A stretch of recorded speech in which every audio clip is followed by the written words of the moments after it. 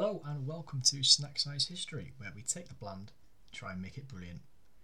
Now, history is such an important thing that shapes every part of our lives, and I, for one, think it's a massive shame that the way it's taught, perceived, and received by people is in a ways to make it seem, boring and irrelevant. When, if you're a history buff like me, you think the complete opposite.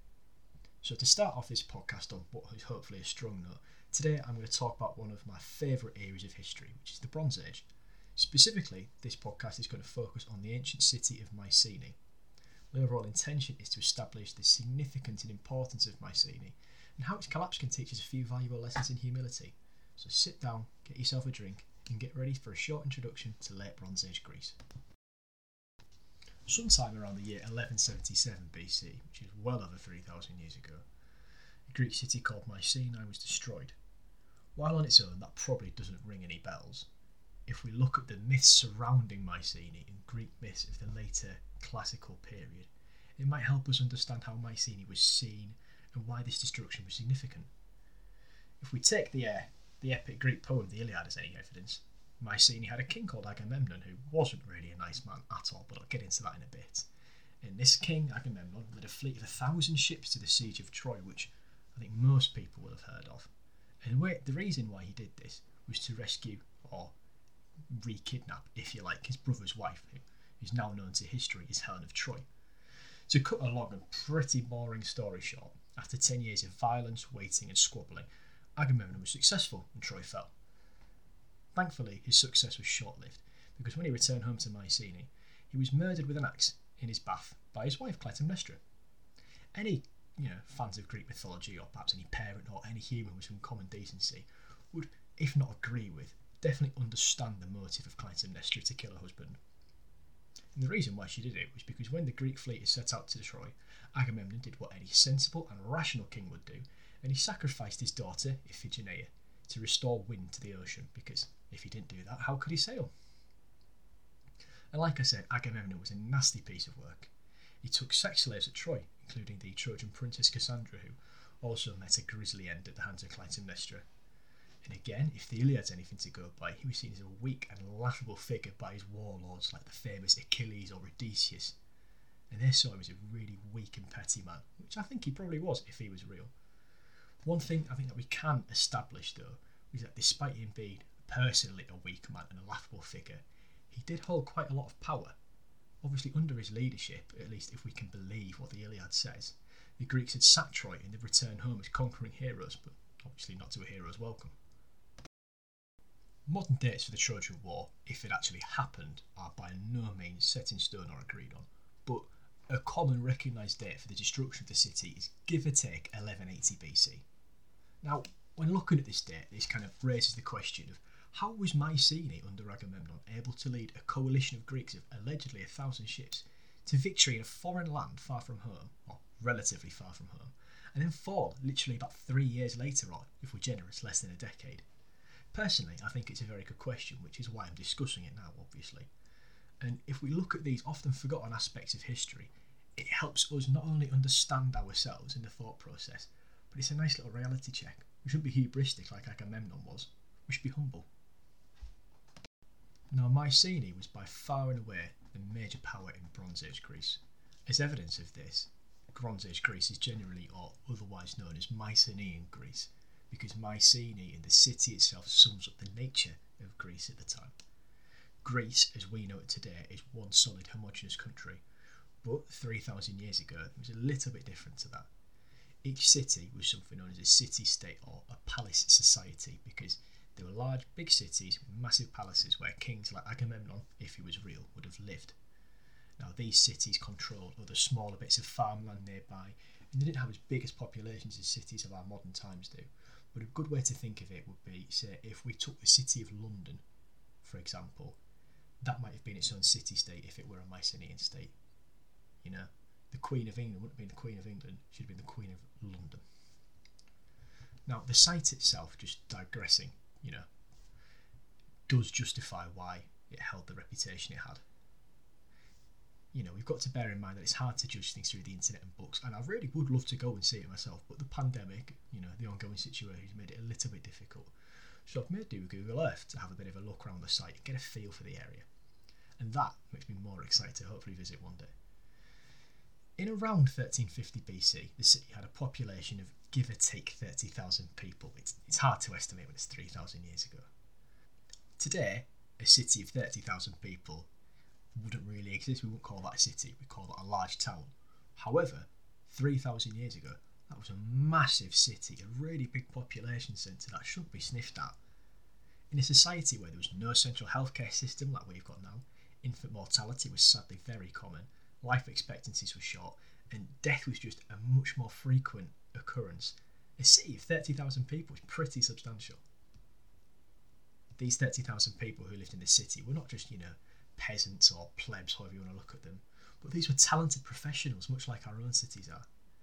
Speaking of our own cities, places like London have massive shopping centres, restaurants, public monuments, they're big important places, and Mycenae, in its day, was like that as well. There were pottery makers, potters in the city, and they produced ornate, finely decorated pottery that's been far afield in places like Egypt, Cyprus, even parts might have been found in Afghanistan, if the reports can be believed, which speaks to the massive trade network and power of this one city to be able to send bits of pots into trade across the world. That's pretty cool, I think, at the very least.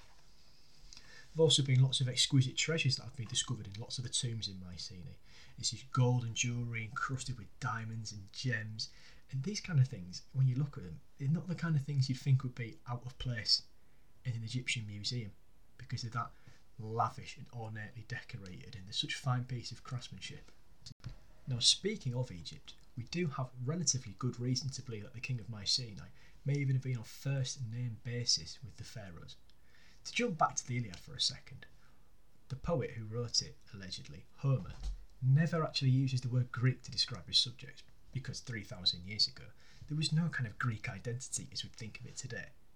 Instead, to describe the people of Greece, he uses different terms, and these are generally Danaians, Argives and Achaeans.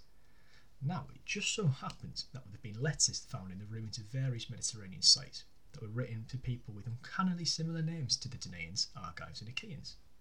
In Egyptian letters, contact with the Danae, probably the Danaians, is mentioned as early as 1437 BC. And interestingly, the city of Mycenae is mentioned in some of these letters. Now, knowledge is one thing on its own, but evidence of this contact, practical physical evidence, is a totally different kettle of fish. Luckily, the amounts of Mycenaean pottery that have been found in Egypt does suggest that there were strong trade links between Mycenae and Egypt. The Mycenaeans had important neighbours closer to home as well. In the Bronze Age, Turkey was home to one of the superpowers of the day, the Hittite Empire. Now, the Hittites never get a mention in the history books, which I think is a massive shame because they were easily as significant as the Egyptians. The Egyptians and the Hittites were rivals, and they went to war on several occasions. And at some point, I definitely want to cover them in an upcoming episode, so do keep your ears open. But back to the subject at hand. Lots of letters were found in the Hittite capital of Hattusha. The Hittites kept archives that make the British Library blush. And these libraries contain literal stacks and stacks of letters on clay tablets, written between Hittite kings and the kings of a place called Ahiawa, which is generally held to mean Achaia, which would be Greece. Now, with Mycenae being the foremost city in Greece, I don't think it's a massive stretch to suggest that the kings of Mycenae were in contact with the Hittite kings. In some letters, they even addressed each other as brothers, calling each other "my brother the great king," which really is just the sweetest, isn't it? But it wasn't just sweet though, as it's diplomatic code used in kings of the ancient world to address another king as equal power. The Hittites were in equal power with the Mycenaeans, as were the Egyptians. So it's one of the big powers of the Bronze Age, which is why it's so important to look at. Now, up to this point, if you're still with me, we've established several things about Mycenae.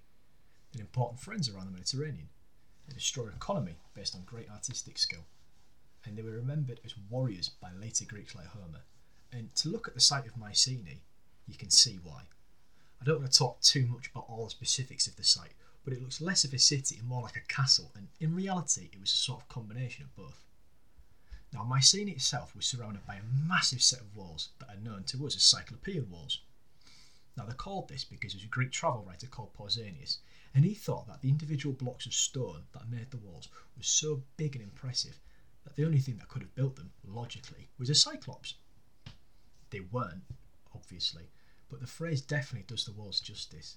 At some sections of the perimeter, the walls are over 8 metres thick, which for the time, 3,000 years ago, think how much manpower and labour and resources must have gone into that. We think of the effort used to build the pyramids. When you're looking at cities like Mycenae, that's got to be up there with it. Now, looking at the construction of the walls, there were 3 main phases they were constructed in. The first phase is around 1350 BC, and this makes them roughly contemporaneous with the Egyptian letters mentioning Mycenae. Now, this set of walls that was built then was a massive set of walls around the entire city, and this included military buildings, temples and palaces within the city itself.